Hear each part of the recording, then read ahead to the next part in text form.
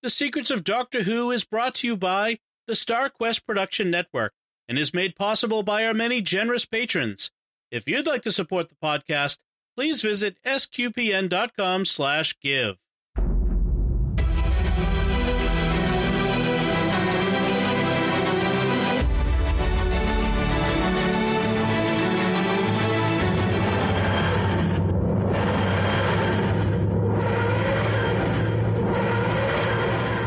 You're listening to The Secrets of Doctor Who, where we discuss everything about the hit BBC series Doctor Who. And today we're discussing the latest 13th Doctor, I almost said 14th, 13th Doctor special, Legend of the Sea Devils. I'm Dom Bettinelli, and joining me today on the panel are Father Corey Stika. Hi, Father Corey. How's it going, Dom? Very well, thanks. And Jimmy Aiken. Hey, Jimmy.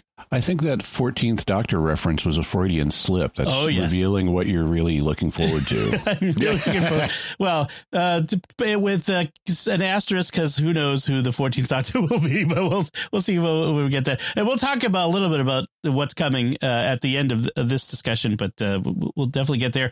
We also have some listener feedback on our recent episode where we talked about the Sea Devils, which was the third Doctor story. So that's very timely. I also want to mention before we get into this discussion that you should get your very own Secrets of Doctor Who t-shirt or phone case or more depicting us in the TARDIS and us dressed up as several of the Doctors by visiting sqpn.com/merch. All right. So this is Legend of the Sea Devils. It is Is it the second or third of the special? Second. Right. There's only 3 specials. And this is the second of the 3 13th Doctor specials that close out her and Chris Chibnall's time. And so, Jimmy, can you give us a recap of what happens in this? The Doctor, Dan, and Yaz come to the coast of China in 1807, where they meet the notorious pirate queen, Madame Chen.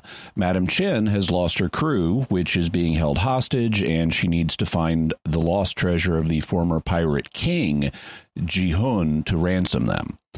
In the process of seeking the treasure, she accidentally releases a sea devil, and the sea devil summons his people who are also manning or bedeviling, rather, their own techno-pirate ship. And the sea devils have been keeping the lost pirate king Ji-hun in stasis for the last 200 years. They're also after an infinity gem that will let them flip the Earth's poles, causing the water in the oceans to slosh all over everything. The Sea Devils get the infinity gem and start the process of the Great Global Death Slosh, but the Doctor does something involving technobabble and magnetism at the Sea Devils' undersea base that stops the big slosh and traps them at the bottom of the sea.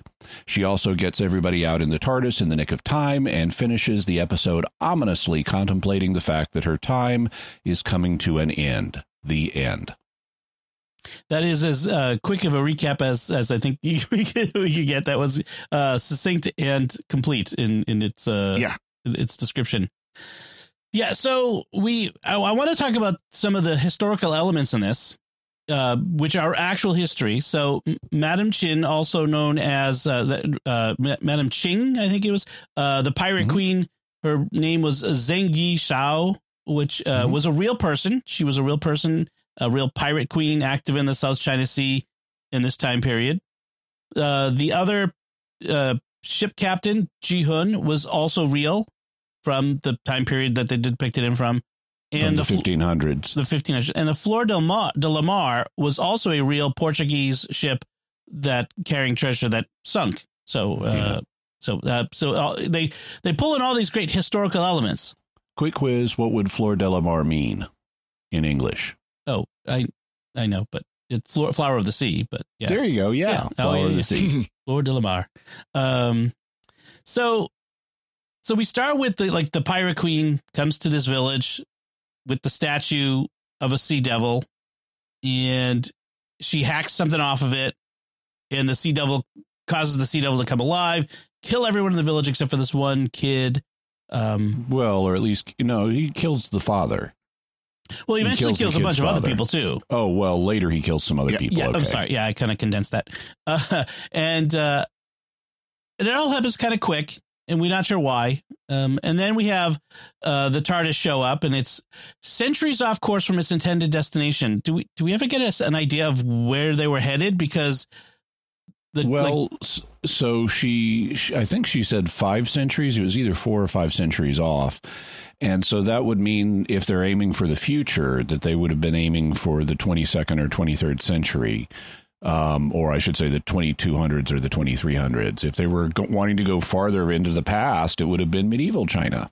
And yet, for some reason, Dan is dressed in pirate costume of the 17th, 18th, or 19th century, somewhere in there. Very, very stereotypical one, but that was Yaz pulling a prank on him. Yeah.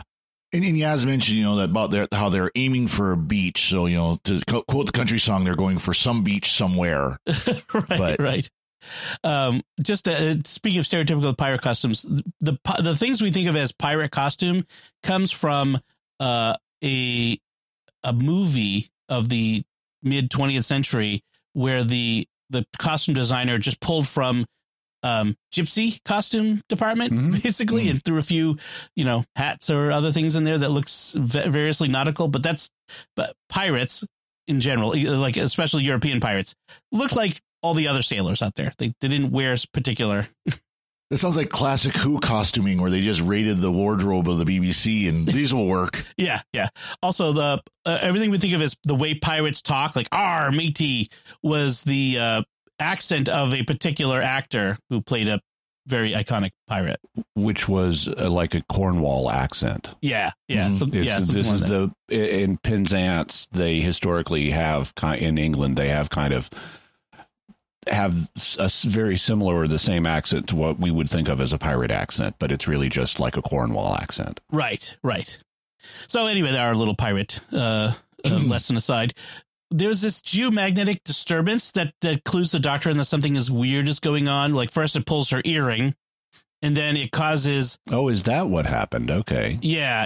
It's just like starts. She does say hijacked jewelry, but I thought maybe it was like, a wearable that it's like a little speaker in her ear. It's like an earbud or something. Yeah. No, it was like, you can see, like, if you look closely, you see the earring is like out and pulling, and then she throws a rock to skip a rock, and the rock goes flying off. And I didn't, it wasn't clear what that was made of. Unless that rock is made of magnetite, why would that happen? Exactly. They made it like it was almost like a repulsor beam or something like that the rock would hit and skip off. But at first I thought it was going to be like a cloaked ship or something like that, where it was hitting something and moved. Yeah. Visually, what she does is she and then Dan and Yaz skip rocks out into the sea, and they bounce off the water a few times, and then they suddenly zoom off in one direction as if they've hit an invisible barrier. What was causing the geomagnetic disturbance? Did we ever get this is one of the very unclear things about this episode, but apparently it's connected with the Sea Devils base, that they've got this geomagnetic stuff set up around their base, which is going to be important for their plan to flip the poles. Yeah. Okay. Exactly. And then, by the way, this kind of brings up. Go ahead, Father Corey. I was going to say that brings up kind of one complaint about this episode is it was, by and large, it was a good episode, but it was too compact. If we might argue the third Doctor's Sea Devils episode was too stretched out, this was the exact opposite problem. And this is where we see that, where they have things that they throw technobabble at you, and that's the explanation. It's just technobabble. Right. Yeah. Before we get too far in the weeds, I want to comment on a couple of things I think worked nicely about this. I think the basic story was fine. I enjoyed it. But it had, if you look at the details, a lot of it doesn't. There are problems when you look at the details, but the overall story I thought was fine. And I really liked the fact that for once we're on Earth and it's not London, or it's not somewhere in England, or the British Isles. For once we're in a completely different part of the world. They've gone to America a few times with mixed success, but I like going somewhere else, somewhere that's historical and it's not a famous historical location, and it's not just British history or American history.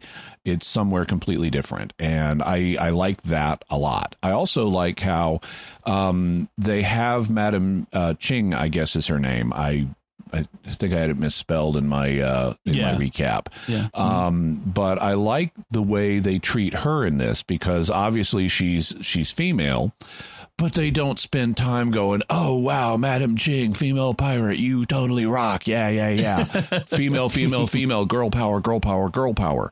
It's just, no, they just treat her like a normal historical character. And that's great. That's as it should be. Yeah. I think in part they may have been restrained in this case from hyper praising her by the fact she's a pirate. So she's not exactly the best role model, you know.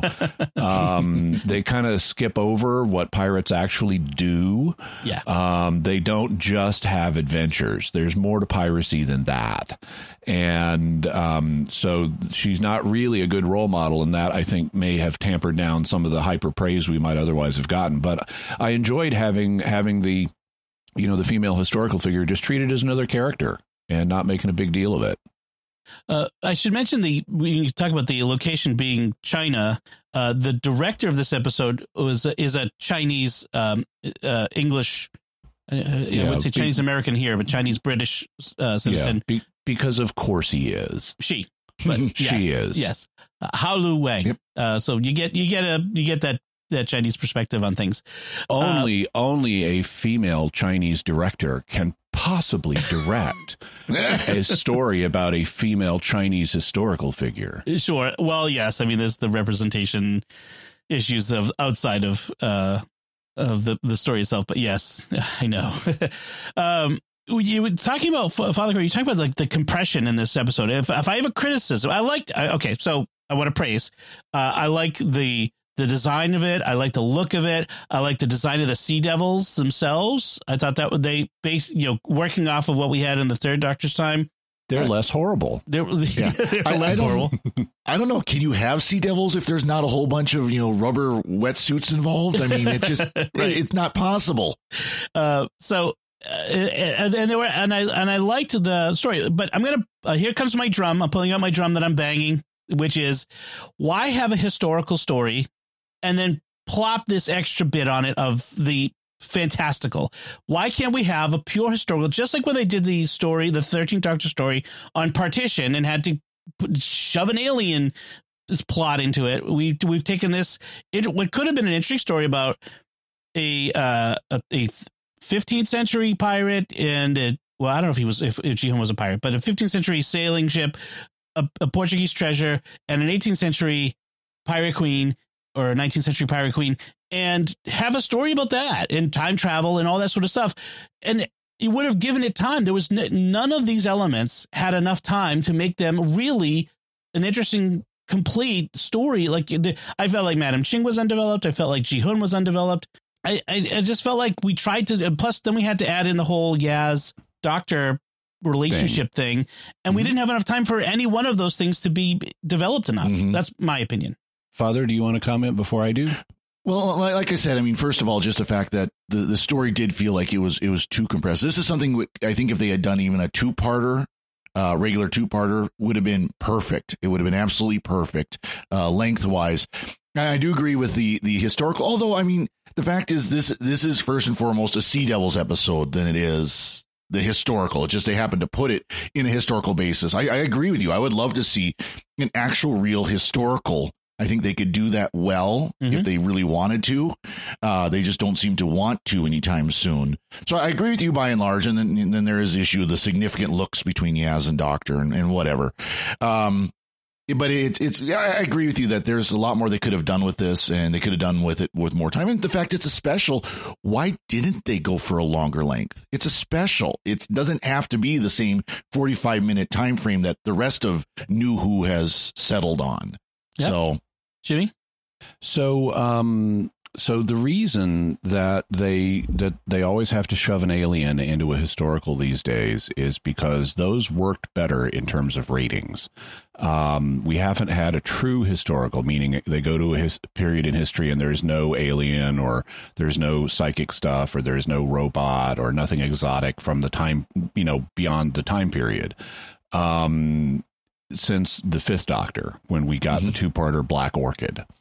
And so it's been a very, very long time. The audience currently, now historicals with aliens worked better back in the day for ratings purposes than historicals without aliens, which is why they started switching to that format. And it's now been so long that the audience is, unless you're a Who fan and you know the history and have seen the old historicals, which are only, with the exception of Black Orchid, they are only in the first and second Doctor.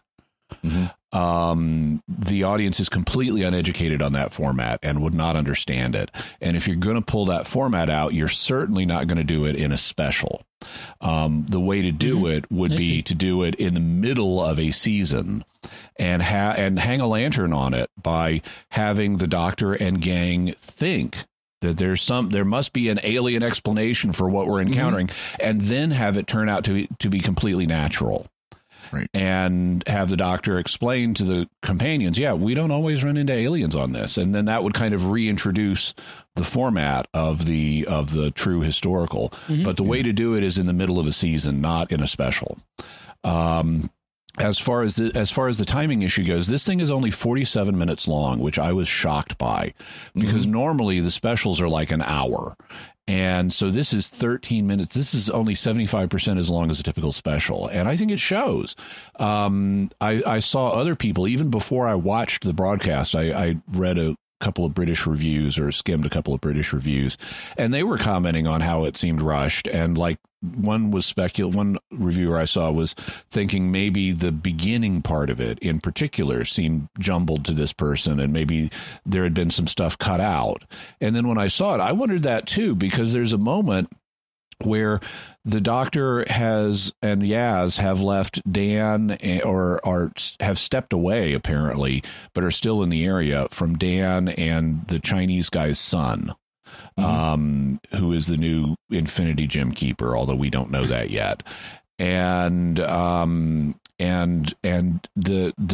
son wants to swim aboard Madam Ching's ship, and he wants Dan to come with him. And Dan says, "But I've been told not to wander off." And then they do go to start swimming towards the ship, and we immediately cut into the TARDIS, and the Doctor and Yaz are coming into the TARDIS, and the Doctor is planning to go, and Yaz is saying, "What about Dan?" And the Doctor's saying, "Well, he wandered off."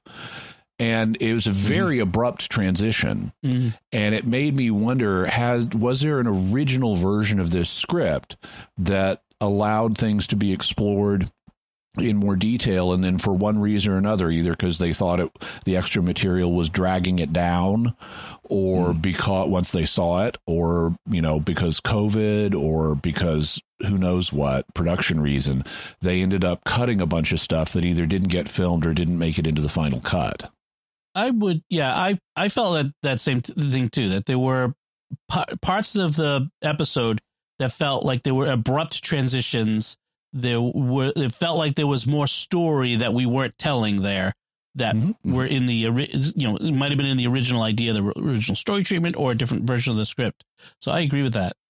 So the Sea Devils in this one are, especially given that we've just watched the third Doctor Sea Devil episode, the Sea Devils in this one are different. They're not wearing the blue netted surgical smocks. They're certainly not doing that. They're wearing regular human clothes for the most part. We have these weapons. They have these poisonous swords, these lit poisonous swords now that fill every capillary with poison when they strike a person. Partly glowing poisonous swords. Yeah. Which is a pretty cool idea, actually. The Doctor does say that they used to be conflict averse, and I'm thinking, was there? did she misremember what happened in the original Sea Devils episode? There's also one in the fifth Doctor's time that we haven't watched yet.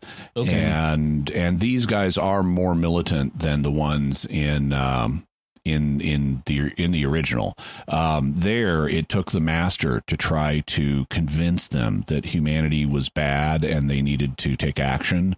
Whereas here, the head Sea Devil, who doesn't even get a name, is just he's the agent of evil. He's the guy who initiates the evil, and the Doctor comments that he's more militant and ideological than the one she's met before. And I suppose being trapped in a statue for 2 centuries will make you a little more militant and evil. What were the other Sea Devils doing while that guy was trapped in the This went by in a line of dialogue, but they were apparently in stasis, and when the statue broke, it sent out a signal that caused them to revive. And the Sea Devil says to them at one point that you awakened and came just like the plan was. Right. Okay. That's one thing where that they could have fixed if they had just a little bit more time, where it could actually seen them waking up from their stasis chambers. But of course, they didn't do that. They told, not showed. So the doctor decides. So she knows that Madame Ching is looking for she has this map coordinate or whatever that she took from the statue that's going to guide her to the lost treasure of the Fleur de la Mar that was on the ship of Ji Hun that sank several centuries prior. And so the doctor says, I will track her down by finding out where that treasure is and then going to that place now, kind of beat her to the punch.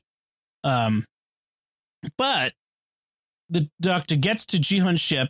They see this scene, this circumstance where Ji Hun is throwing all his crew overboard, and then the Sea Devil chief shows up and then betrays him and takes over the ship, and they escape, and then they get back, and then we have this whole thing where and they think that what they just witnessed was Ji Hun in league with the Sea Devils, killing his own crew for some reason that would benefit him. Right. And they later find out that's completely inaccurate. Ji Hun was saving his crew by getting them out of there so they wouldn't be killed when the Sea Devil showed up. Right. And he was being forced by the Sea Devil, essentially blackmailed by the Sea Devil into doing what the Sea Devil wanted.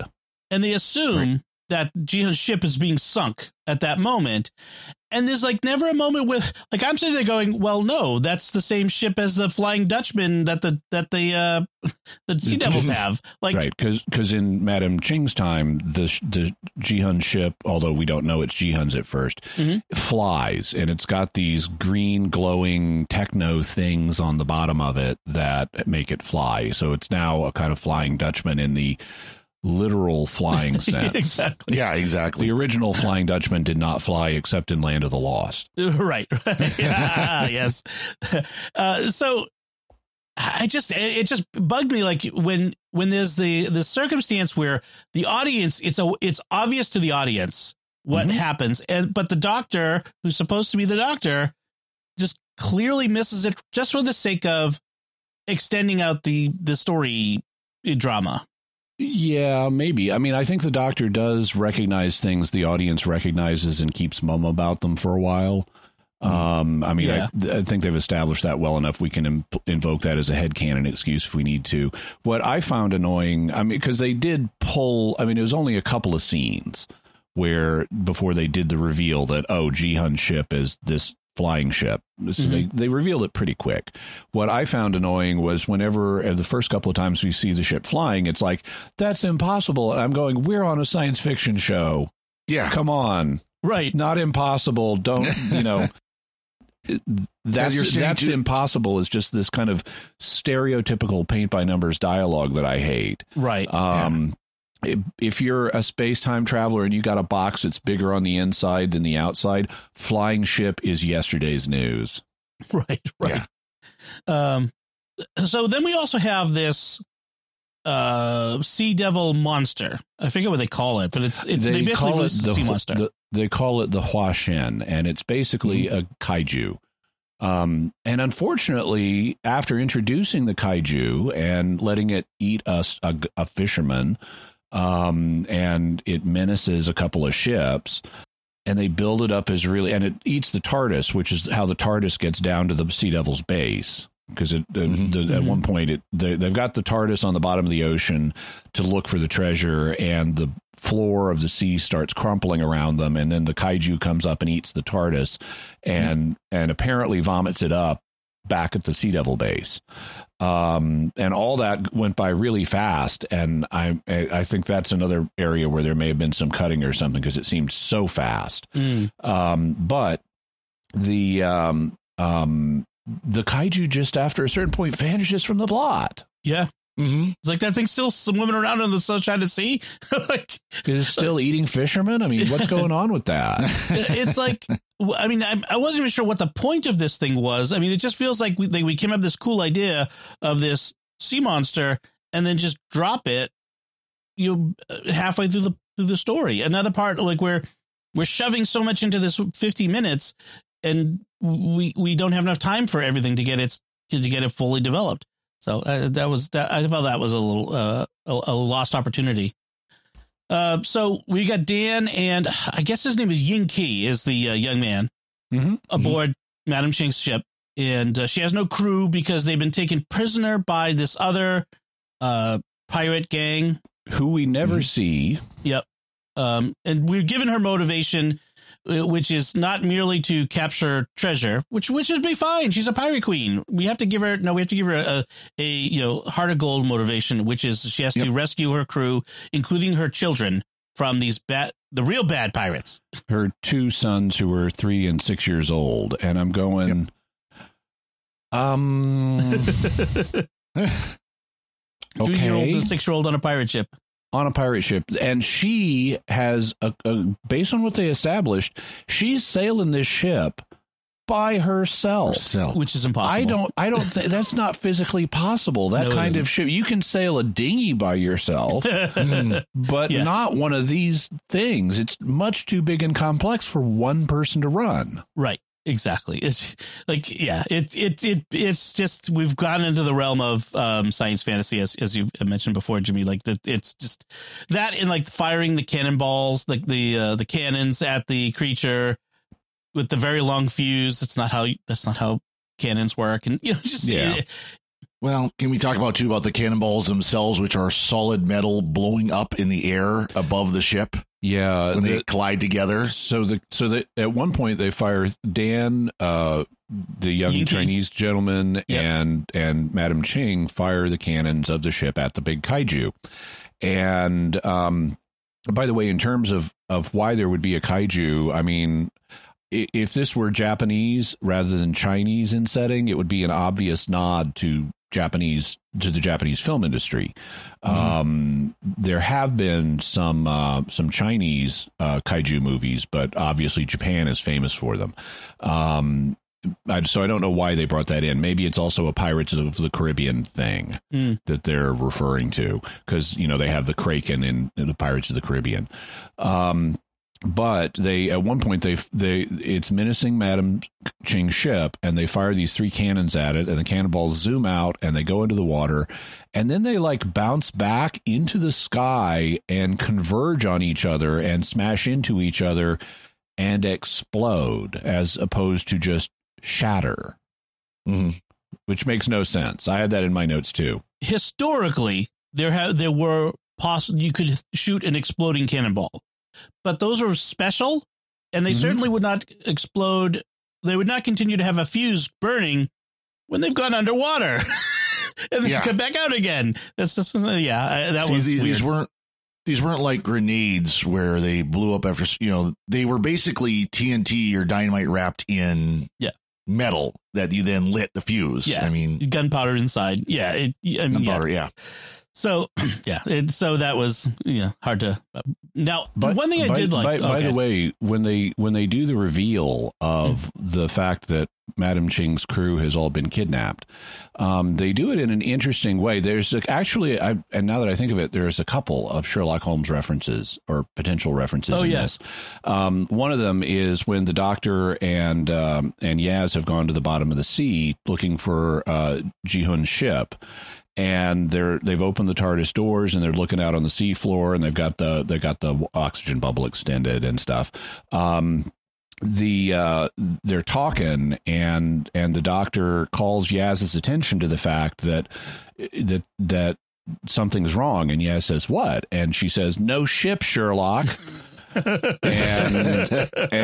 because the ship they're expecting to be there isn't, and it's like, yes, thank you, I've been waiting for that for a few moments now. But then later, when Dan and the young guy are on board Madam Ching's ship, and they're going, "Where's your crew?" She whips out a cardboard box and opens it, and there's a pirate ear inside, and you can tell it's a pirate ear because of all the earrings and piercings and stuff. But she shows them this ear in this little cardboard box, and I immediately thought, The Adventure of the Cardboard Box. That's one of the original Conan Doyle Sherlock Holmes stories, and it's got the most boring title ever because it would be like today, The Adventure of the Plastic Baggie, yeah. But I guess cardboard was a bigger deal back in the late 1800s than it is now. And so The Adventure of the Cardboard Box sounds like it would be the most boring story ever. But what the cardboard box actually contains is a severed human ear. And it ends up having this really powerful ending explaining how the ear got in the box. I like that Yankee says, "Is that yours?" And Dan points out, like, she has both ears. Like, it couldn't be yours. You mentioned the TARDIS at the bottom. See, I really liked the special effects on that. I thought it looked really cool. The TARDIS down there and all the sea life and stuff. I have nice underwater graphics in my notes. That was really although nice. Kind of wanted to smack Yaz because, of course, the Doctor goes to open up the door. She's like, "You're going to flood the TARDIS." Like, you have literally been in outer space with the oxygen bubble extended. You've seen the doors open in outer space. Yeah. So then we have the sea monsters, like you mentioned, swallowing the TARDIS, dragging it down under. Okay, so I don't want this to be all complaints about things, but I have to complain a little bit, which is the Madam Ching is on board. They've lost whatever the keystone or the compass isn't working. That's what it is. Yeah. So she's going to navigate by the stars. She says, Ursa Minor. I'm thinking, would a Chinese ship captain have the same constellations in the 1800s? They would have called it Ursa Minor? Well, they may have said it in Chinese, but it would have been identified as certainly if Ursa Major, I know for a fact, they would have referred to as the Great Bear. Okay. The Ursa Major is referred to, apparently... Ursa Major has been identified as a great bear for at least 15,000 years. And the way we know that is it's not only identified as a great bear in Europe, it's also identified as a great bear in East Asia and in North America.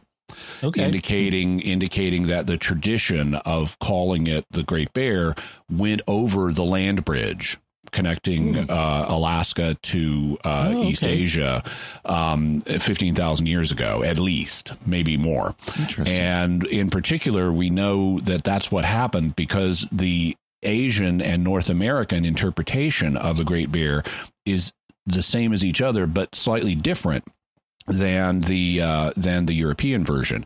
Have you ever noticed that in the asterism you see, that's what the collection of lines is that connect the stars. It's called, when you see a constellation, that's called an asterism. If you look in the asterism for Ursa Major in a standard Western catalog of them, you notice it's got like 3 stars as its tail, as the tail of the bear. Do bears have tails? I mean, big, long ones like that? No. They're not long. They've got little stubby ones. Stubby ones. So why would there be these 3 stars as a long tail in this asterism? Well, in the East Asian and North American asterism, they don't have those. Instead, the 3 stars are 3 hunters that are following the Great Bear. And there's a 4th star up above them that is interpreted as a little bird that is guiding the hunters. And you have this 3 hunters with a little bird interpretation, both in East Asia and in North America among Native Americans. And so that's pretty strong evidence that this constellation would have been recognized or is old enough to predate the land bridge crossing. Oh, okay. Also, it's awesome. By the 1800s, you had global travel, and global travel meant global navigational charts and global star charts and things like that. That's true. So I wouldn't be surprised if Madam Ching had European star charts. Okay, awesome. All right, I am glad to have been. That is not a valid criticism, because I really don't want to criticize everything. There's plenty that was actually good. Well, let me criticize part of the scene then, because the stars get drunk and start swimming around in that was my next ways that would not be remotely plausible even during the great global death slosh, which isn't even in progress yet. Well, my criticism goes even before that. That was clearly sunset and all the stars are out. Yeah, well, no, there was that you wouldn't just see that many stars. I mean, even before the Death Slosh star wobble, the fact that, it was clearly still pretty solidly sunset and you could see all the stars. No, sorry, that doesn't work that way. Yeah. I mean, even setting aside the fact that these stars are moving independently of each other, so they're no longer fixed. Which is itself, I mean, that would require them to be moving faster than light and would have nothing to do with Earth. Yeah. But even if they were fixed, if you could see the stars make even a 1 degree orbit in a few seconds, it orbits around its some center point in just a few seconds. That wobble on the Earth would be the equivalent of a massive earthquake, and you would just have sunk your ship if you were in the middle of a slosh that was sufficient to generate a 1 degree circle of the stars in the sky in a few seconds. Yeah, that was the weird thing. Like, I didn't understand what they were like. I know what they were trying to do, which is to say, oh, they can't navigate properly. But yeah, it was this weird. And I don't know if they were trying to show that the whole geomagnetic thing was affecting how the light goes through the atmosphere, so they look like they're moving. But if they're doing that, they never said anything about that. Yeah, they never said anything at all. Yeah, it was just like they started doing it, and then it was okay. We can't use this to navigate now either. They're also, on the scientific front, their discussion of the flipping the poles is problematic because they seem to be talking about the Earth's magnetic poles, which are different than its physical poles. Its magnetic poles flip all the time in history. I mean, it takes thousands or millions of years, but you have the North magnetic pole and the South magnetic pole reversing, and it doesn't cause any problems on the surface. I mean, maybe the birds get confused when it's migration time, but there's no colossal death slosh disaster that kills all terrestrial life. A rapid physical pole flip would do that. It would also completely wreck ocean ecosystems, and you'd have lots of underwater death too, right? Which they kind of ignore. But they talk as if the Sea Devils are trying to achieve a magnetic pole flip, but it comes, and I don't know, maybe if I went back and rewatched it and slowed it down and saw exactly what the doctor was saying, it would make a little more sense. But they seem to be jumbling up the concepts of a magnetic and a physical pole flip. Yeah, and then we find out that what the MacGuffin in all of this is an Infinity Stone, or they call it the Keystone, but it's a ultra powerful gem that can do everything. Is that what they call it in the movies, an Infinity Stone? Yeah, in Marvel. Okay, yeah. I'm more familiar with the comics. Oh, okay, right. But in this they call it the Keystone. Which made me think of Ghostbusters. Are you the Keymaster? Yeah, thought of that too. Yeah. And it turns out that the villagers were descendants of the crew members who had bailed off of Ji-Hun's ship hundreds of years earlier. And the one guy who took the Infinity Stone was the ancestor of Yin Ki, and he used it to freeze the Sea Devil in stone rather than kill him, I suppose. I'm not sure why he wouldn't just kill it. But he was a pirate. Yeah. Pirates are known for their mercy. Yes. We get a lot of the Sea Devil chief monologuing, a lot of monologuing. Instead of just killing the doctor or whatever it is he plans for the doctor, he drags her around through his base, showing her everything so that she can have time to come up with a plan. She kind of goads him into that, though. I mean, they establish what she's doing is because she tells Yaz he's got a big ego, and I'm trying to get him to monologue until he reveals something I can use. Yeah, right. Incidentally, the Ji-Hun, when he gets revived from stasis, he explains the Infinity Stone as having infinite powers, including the abilities to freeze life and time and transport matter. And so, when it then turns out that young guy has it and has been guarding it, he's like wearing it on a necklace. And it's under his shirt, so nobody has seen it, but it starts glowing.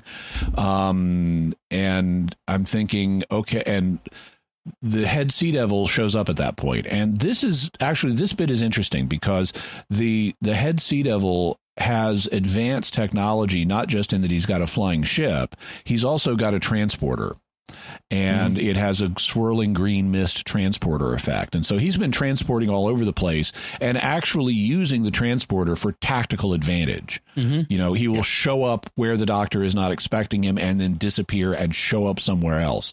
So he's actually using the transporter in a way that Star Trek typically doesn't think to.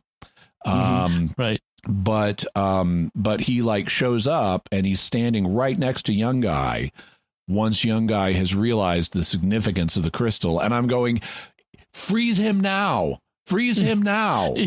Freeze him now, okay? That's the obvious thing to do. Before, no more monologuing, no human monologuing. Freeze that Sea Devil now. But of course they don't, and that lets the Sea Devil take it. I should mention, I think I said earlier that Ji-hun was a real person, and I was just looking through the notes again.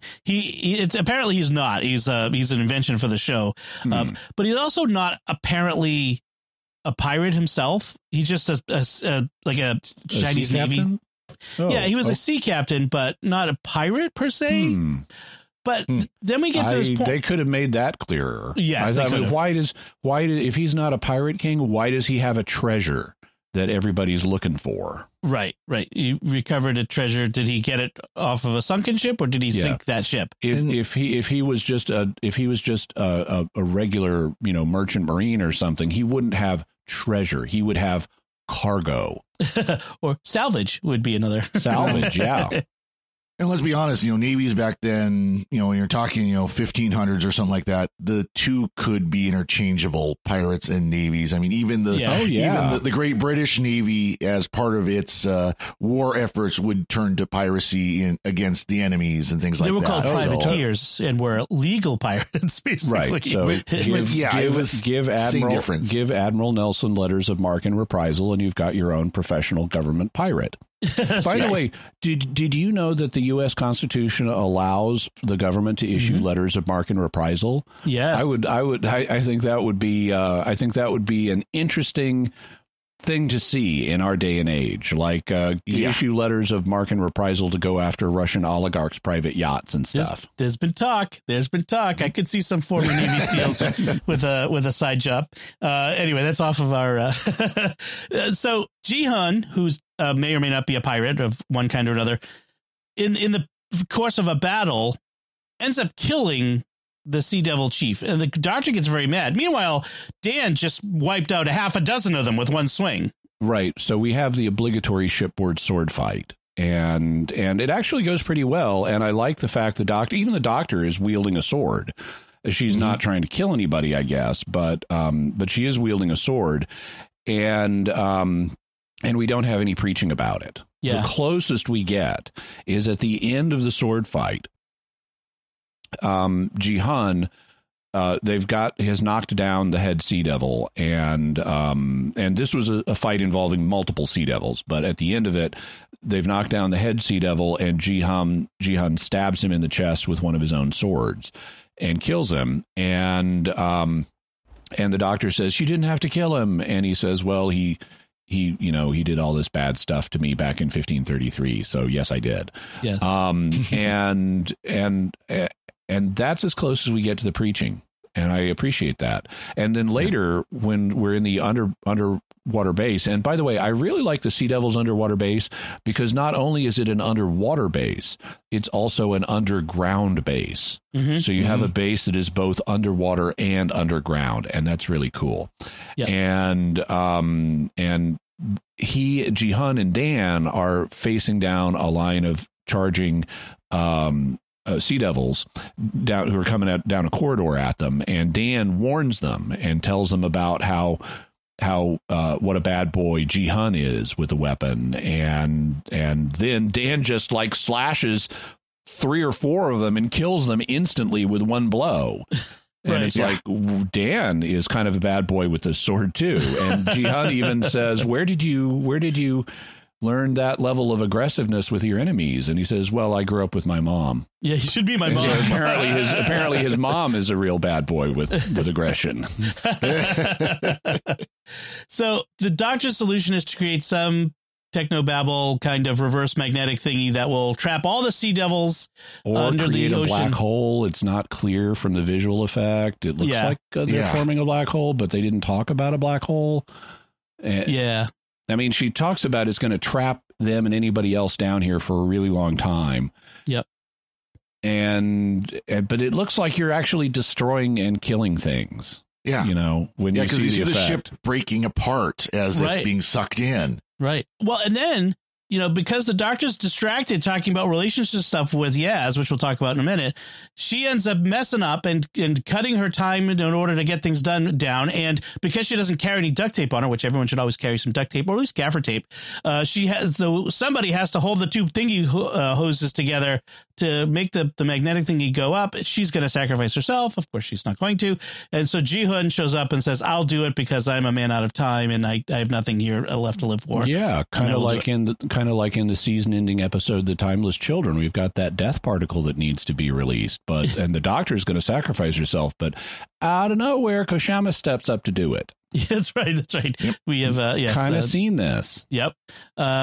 And they managed to rescue enough of the Florida Mars treasure for Madam Ching to ransom her crew back. She's going to take Yin-Ki on as a crew member. So they're standing right there, and the Doctor is saying, well, we better get Young Guy back to his village. And I'm calling him Young Guy because he is a young guy, and because it's easier for me to remember that than it is his actual name because I don't have it in my notes, unfortunately. Yes, yeah. And it resonates with the Firesign Theater character, Young Guy Motor Detective. But it's like the Doctor is saying, okay, we got to get Young Guy back to his village. And Madam Ching says, oh, hey, he can just become a pirate and join me in a criminal career. and nobody has a problem with this. And come on, I know she's our visiting historical character, but she is still a pirate. And the Doctor, especially a Doctor that's as preachy as this one, would not let young man goes to become a pirate just slide by without comment. Well, we have to give a little bit of a break too, but not a break, but also acknowledge that in the, the 11th Doctor's time, the Black Spot episode where the Doctor was also kind of okay with piracy, or at least, the pirates going off to continue. Literally gave the pirates a spaceship. Yes, they can become space pirates. But they were going to do good with that, as I recall. I'm not. It felt ambiguous at the time. I think I remember, but we've romanticized pirates. They're pirates are cool. So let's And this is a good pirate because she's got kids that she needs to rescue. Right, she's got children she needs to rescue. 3 and 6-year-old kids on a boat at sea in the early 1800s, and she's running a pirate empire. Yeah, you can't. You've come a long way, baby, to quote the 1970s slogan. Yes, the cigarette slogan, I think it was. Then we have, so as we wrap things up, we still got time. So of that short 50 minutes, we spend a bunch of it on this wrap up stuff, including Dan and Di patching things up over the phone, which was nice to see them. I'm not sure that was earned at all. I mean, I'm not sure what the point of that split up get together thing was in the grand scheme of things, but just filling time and tweaking the emotional, juice a little bit. And then we have the Yaz Doctor stuff. And so we got to talk about that a little bit, which is Yaz revealed to Dan out of the blue, out of nowhere in the first special. Wait, what? I thought my impression was, I mean, she's been pining over the Doctor since Flux. Right. That's right. Yeah. Flux. And Dan picked up on it and talked to Yaz about it. And says, I think, and she's denying it and says, I think you know what I mean. I think, I still felt like it was in Flux. Yeah. When they were on that ship in the 20s or whatever it was in the past. Mm-hmm. But I still felt like it kind of came out of nowhere. Like suddenly Yaz has feelings for the Doctor, and it was kind of it had not been effectively set up in previous seasons and in the 2 previous seasons of Yaz, and so it did kind of come out. For the visual audience, it came out of nowhere. Where it really came from was a desire to do this on the part of Chris Chibnall and a lot of shipping among the fans. Yeah. So the doctor in this episode kind of stumbles over it by when they're at the bottom of the sea, says, I'm a pretty good date, aren't I? Or something along those lines. And this alarms Yaz because Yaz does not want the doctor to know about her feelings. Yeah. And so she suspects that Dan must have told the doctor about Yaz's feelings, which she does not like. And understandably, you don't want someone, if you have romantic feelings for somebody and you're too scared to talk to them about it, you don't want someone else, to do that.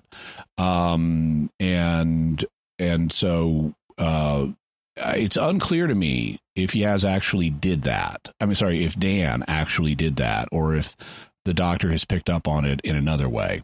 But the upshot of it is that the doctor is not going to date Yaz because she recognizes that all of her relationships are going to end, and she can't fix herself. So this is more of the Jodie Whittaker as a brittle, fragile doctor.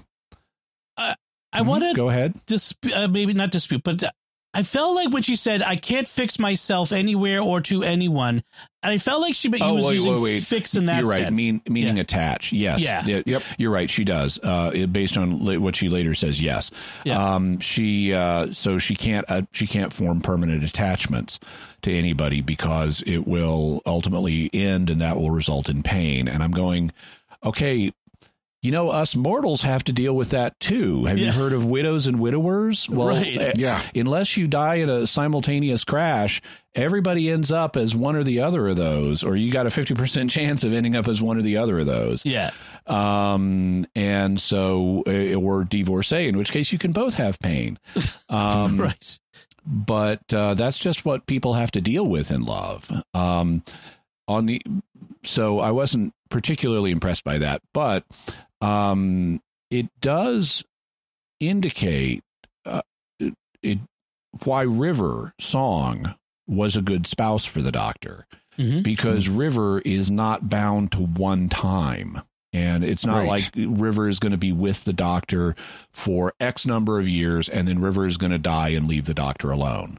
It's much more complex than that. And when you have this time traveler who is not raised with 21st century ideas of marriage, but with 41st century ideas, she's up for the fact that she's not going to be with the doctor all the time. They're going to have this really complex relationship. They're only going to see each other at certain points. And she would be prepared, River would, for a relationship with the doctor in a way someone like Yaz would not be. Right. And she does, and the doctor does mention River in passing. Yeah. And this is part of, and of course, if you're letting someone down, you do want to say something nice to them if you can. But what the doctor says is, I think you're one of the greatest people I've ever known, including my wife. And the Yaz is like, what? It's like, I was a different man then.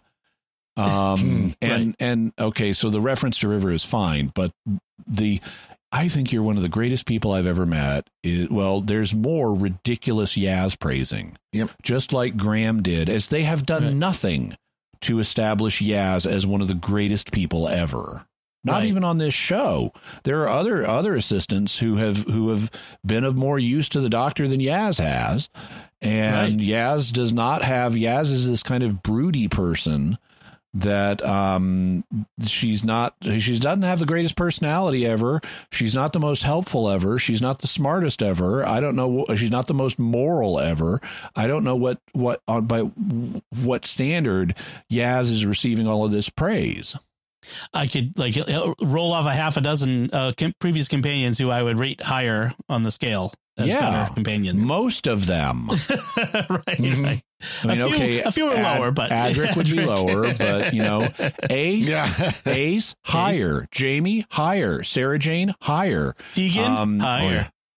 I mentioned these on purpose. Yes. Yeah. We'll get to that in a minute. Yeah. And Yaz, brings out grandma's wisdom, courage is knowing something will hurt and doing it anyway, which is not the classical definition of courage or bravery. But it's the therapeutic version. And we then get a nice line of course, she also said that was the definition of insanity. Yes, right. I think so.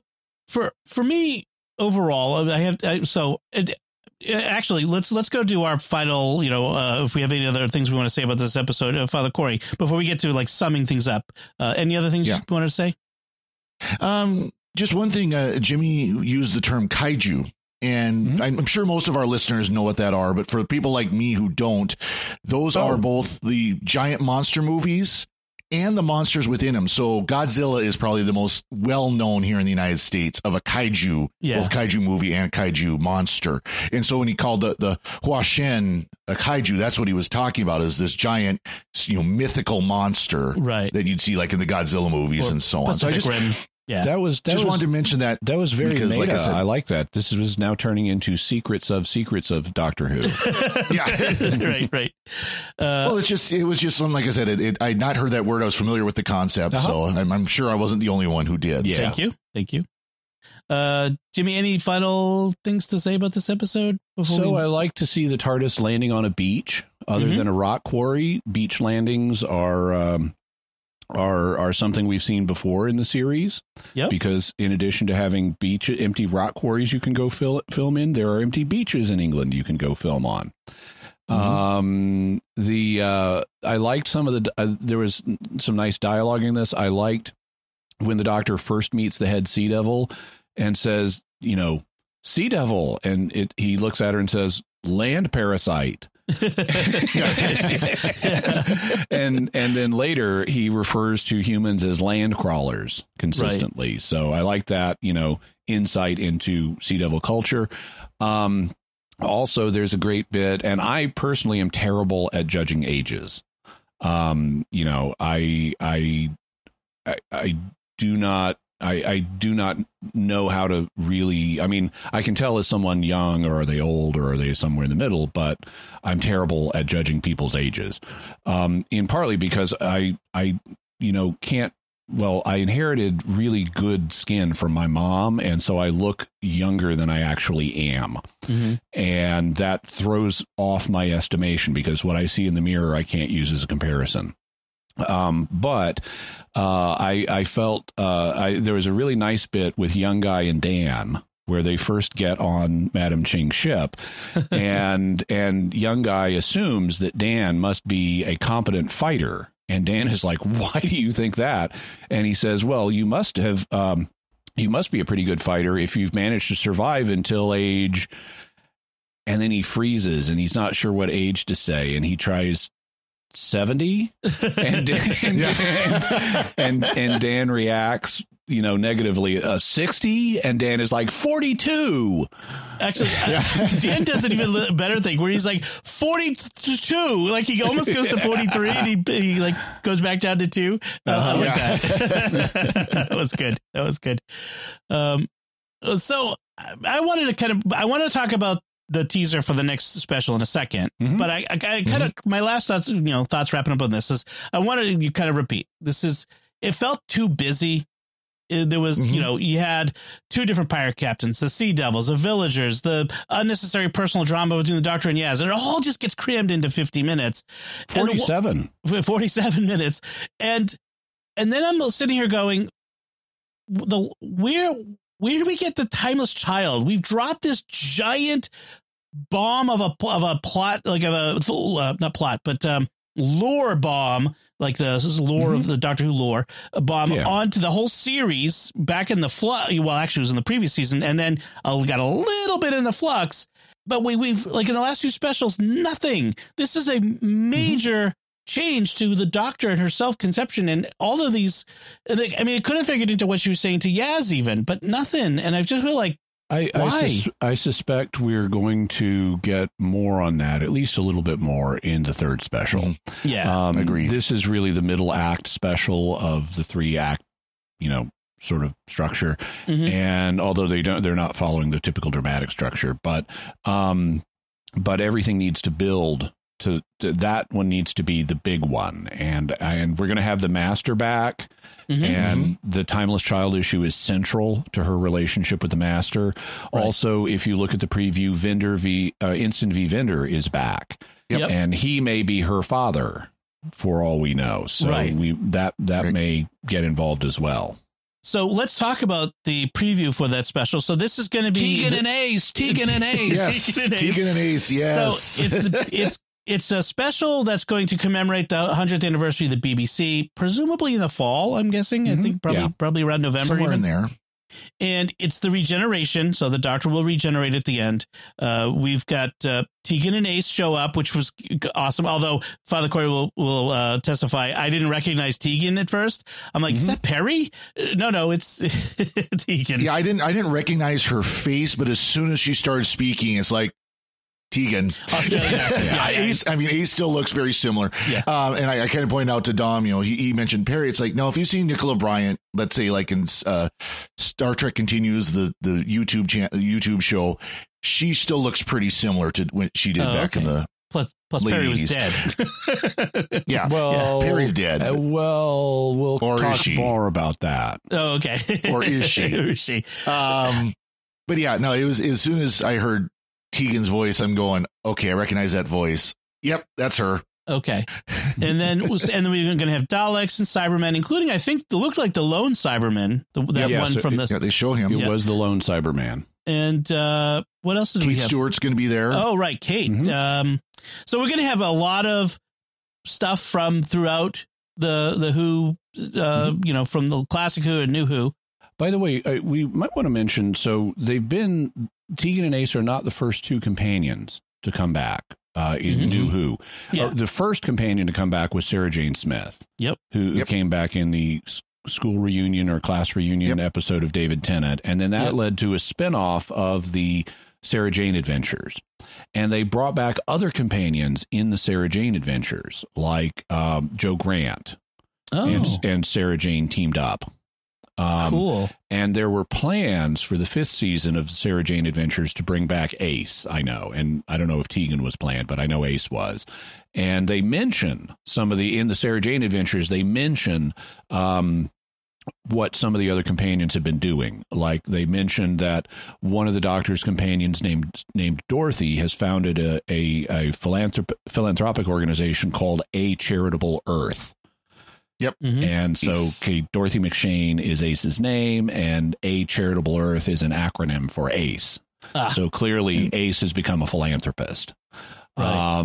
And there were plans to bring Ace back and maybe one or two others, but then Elizabeth Sladen passed on and they couldn't continue the series. So if you want to find out more about former companions, you can check out the Sarah Jane Adventures for more. There was a book, too, that where Ace and the 13th Doctor meet up. Mm-hmm. Right. I forgot the name of it. That's all Sophie Allred wrote. Yeah. Yes. And then so I wonder if they'll reference that at some point. Oh, that would be interesting to bring that in. Well, they won't, though, because Ace says that in the trailer that's been 30 years since she's seen the Doctor. Okay. Right. Or heard from the Doctor. Right. Heard from the Doctor. So, yeah. And then we actually know about Ian because there was a reference to him, although we didn't see him on screen, that Ian became headmaster of the Coal Hill School. We saw that in the 12th Doctor's time. Yeah. So that was kind of cool.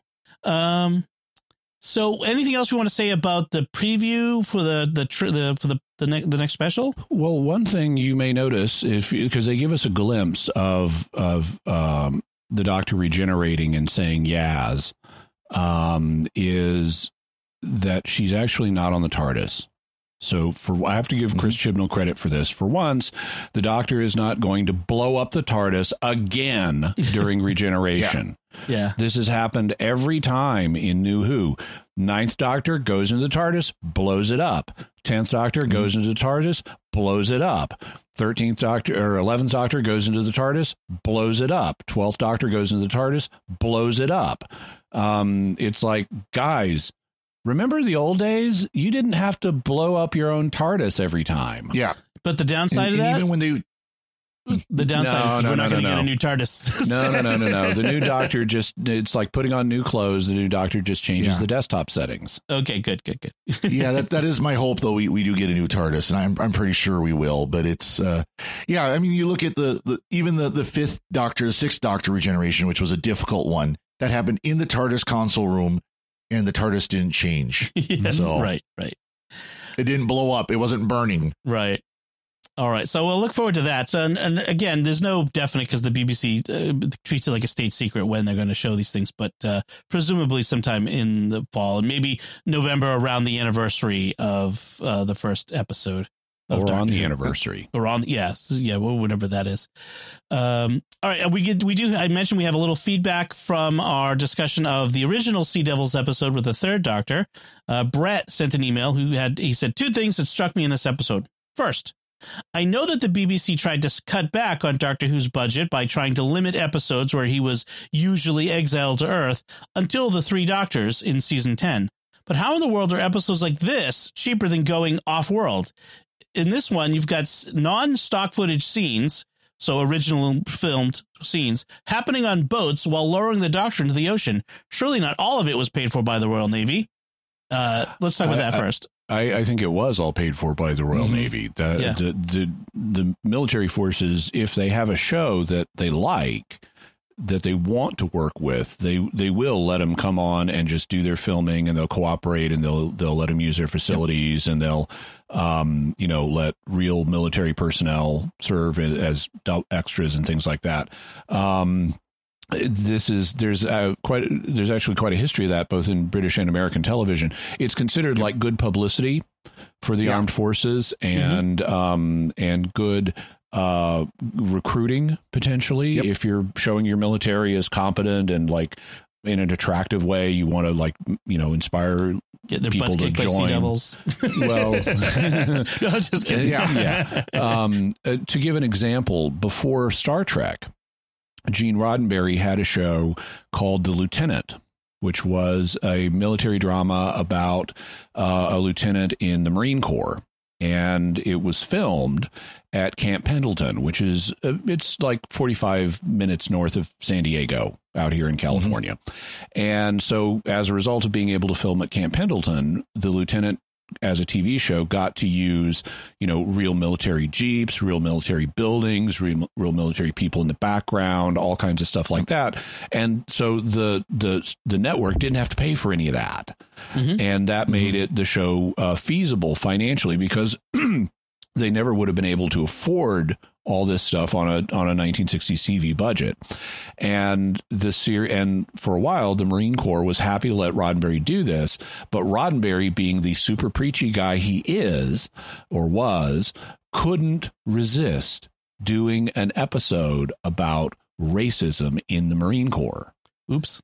And in the early 1960s, this was a very inflammatory subject, and the Marine Corps did not want to be portrayed as harboring racism. Well, of course, any human institution has sinners in it, and so I'm sure there were racists in the Marine Corps, but that doesn't mean they want to be publicly characterized that way, or at least pay for it. That's not the way. That's not the way they want to have their reputation, conveyed to people. And so so they said, guess who doesn't get to use Camp Pendleton anymore for all of their free filming? And that's what doomed the show. And so the lieutenant stopped, and Gene Roddenberry went on to do Star Trek. A modern example of the military paying for something was like Top Gun, 1986, which there's a lot of those scenes there. Even Stargate got the advantage of it, where they would even have like Air Force chiefs of staff coming on to the show and as extras to play their part, play themselves, basically.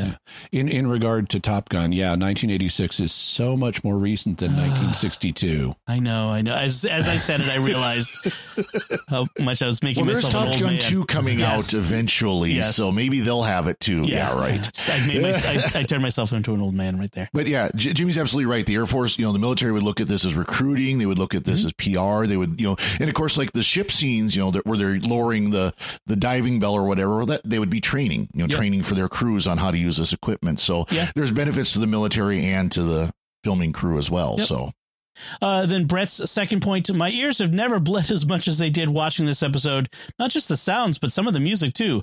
Was this a common feature of early 1970s TV? Yes. Yes. They've discovered synthesizers. They've discovered noise generators and thought they were cool. Yes. Let's use it all the time. And that's normal when you have, because, for no one in previous human history had ever heard a synthesizer or a noise generator, and there was all kinds of experimentation going on. It's like, wow, this is a whole new set of musical tools. And also the recording fidelity and broadcast was fairly low at the time, so it comes across as harsh to our ears. In England, the sound has always been terrible on broadcast. I don't know what it is. Right. But thank you, Brett, for the feedback. We really appreciate it. We love getting feedback. So that should do it. We'd like to take a moment to thank our patrons who make it possible for us to create the Secrets of Doctor Who, including Andrew G., Aaron M., John S., Joseph S., and Adam L. Their generous donations at sqpn.com/give make it possible for us to continue the Secrets of Doctor Who and all the shows at StarQuest. You can join them by visiting sqpn.com/give. So that's it from us. We'd love to hear what you thought of Legend of the Sea Devils. You can let us know by commenting at sqpn.com or at the Secrets of Doctor Who Facebook page. You can also send an email to drwho@sqpn.com or visit the new StarQuest Discord community at sqpn.com/discord. We'll be back next time when we'll be discussing the Ninth Doctor Big Finish story. That's right, a brand new Chris Eccleston Ninth Doctor story from Big Finish. The first episode of that is Sphere of Freedom. Until then, Jimmy Akin, thank you for joining me and sharing the Secrets of Doctor Who. Thank you, and Sai John. And Father Corey Stiga, thank you as well. Thanks, Dom. And once again, I'm Dom Bettinelli. Thank you for listening to the Secrets of Doctor Who on StarQuest. And remember, history is never like the books. Same with Stephen King movies.